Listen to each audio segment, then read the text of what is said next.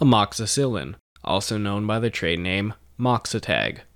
Amoxicillin is indicated for the treatment of skin and soft tissue infections, respiratory infections, sinusitis, endocarditis prophylaxis, and Lyme disease. Amoxicillin works by inhibiting synthesis of bacterial cell walls, leading to cell death. The therapeutic classifications of amoxicillin are anti-infectives and anti-ulcer agents, and the pharmacology class is an aminopenicillin.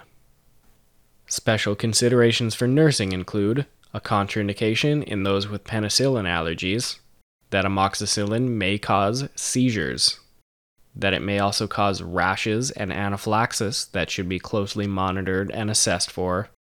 Amoxicillin is excreted by the kidneys, and therefore renal function should be monitored while on therapy, and patients should be monitored for diarrhea, particularly bloody or watery stools, as these may be markers of the development of a Clostridium difficile infection that warrants further therapy.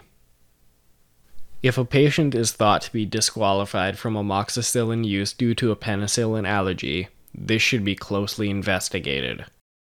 Not only are only about 10% of penicillin allergies reported true anaphylactic allergies, but cross-reactivity between drugs in the penicillin class is not always present.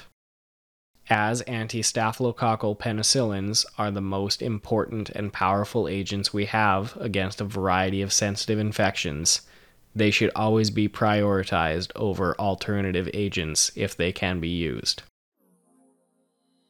Visit nrsng.com/50meds for our free cheat sheet covering the 50 meds every nurse must know. That's nrsng.com/50meds. This has been another MedMaster podcast by nrsng.com with your host, licensed pharmacist Cody Magnuson, BSc, PharmD candidate.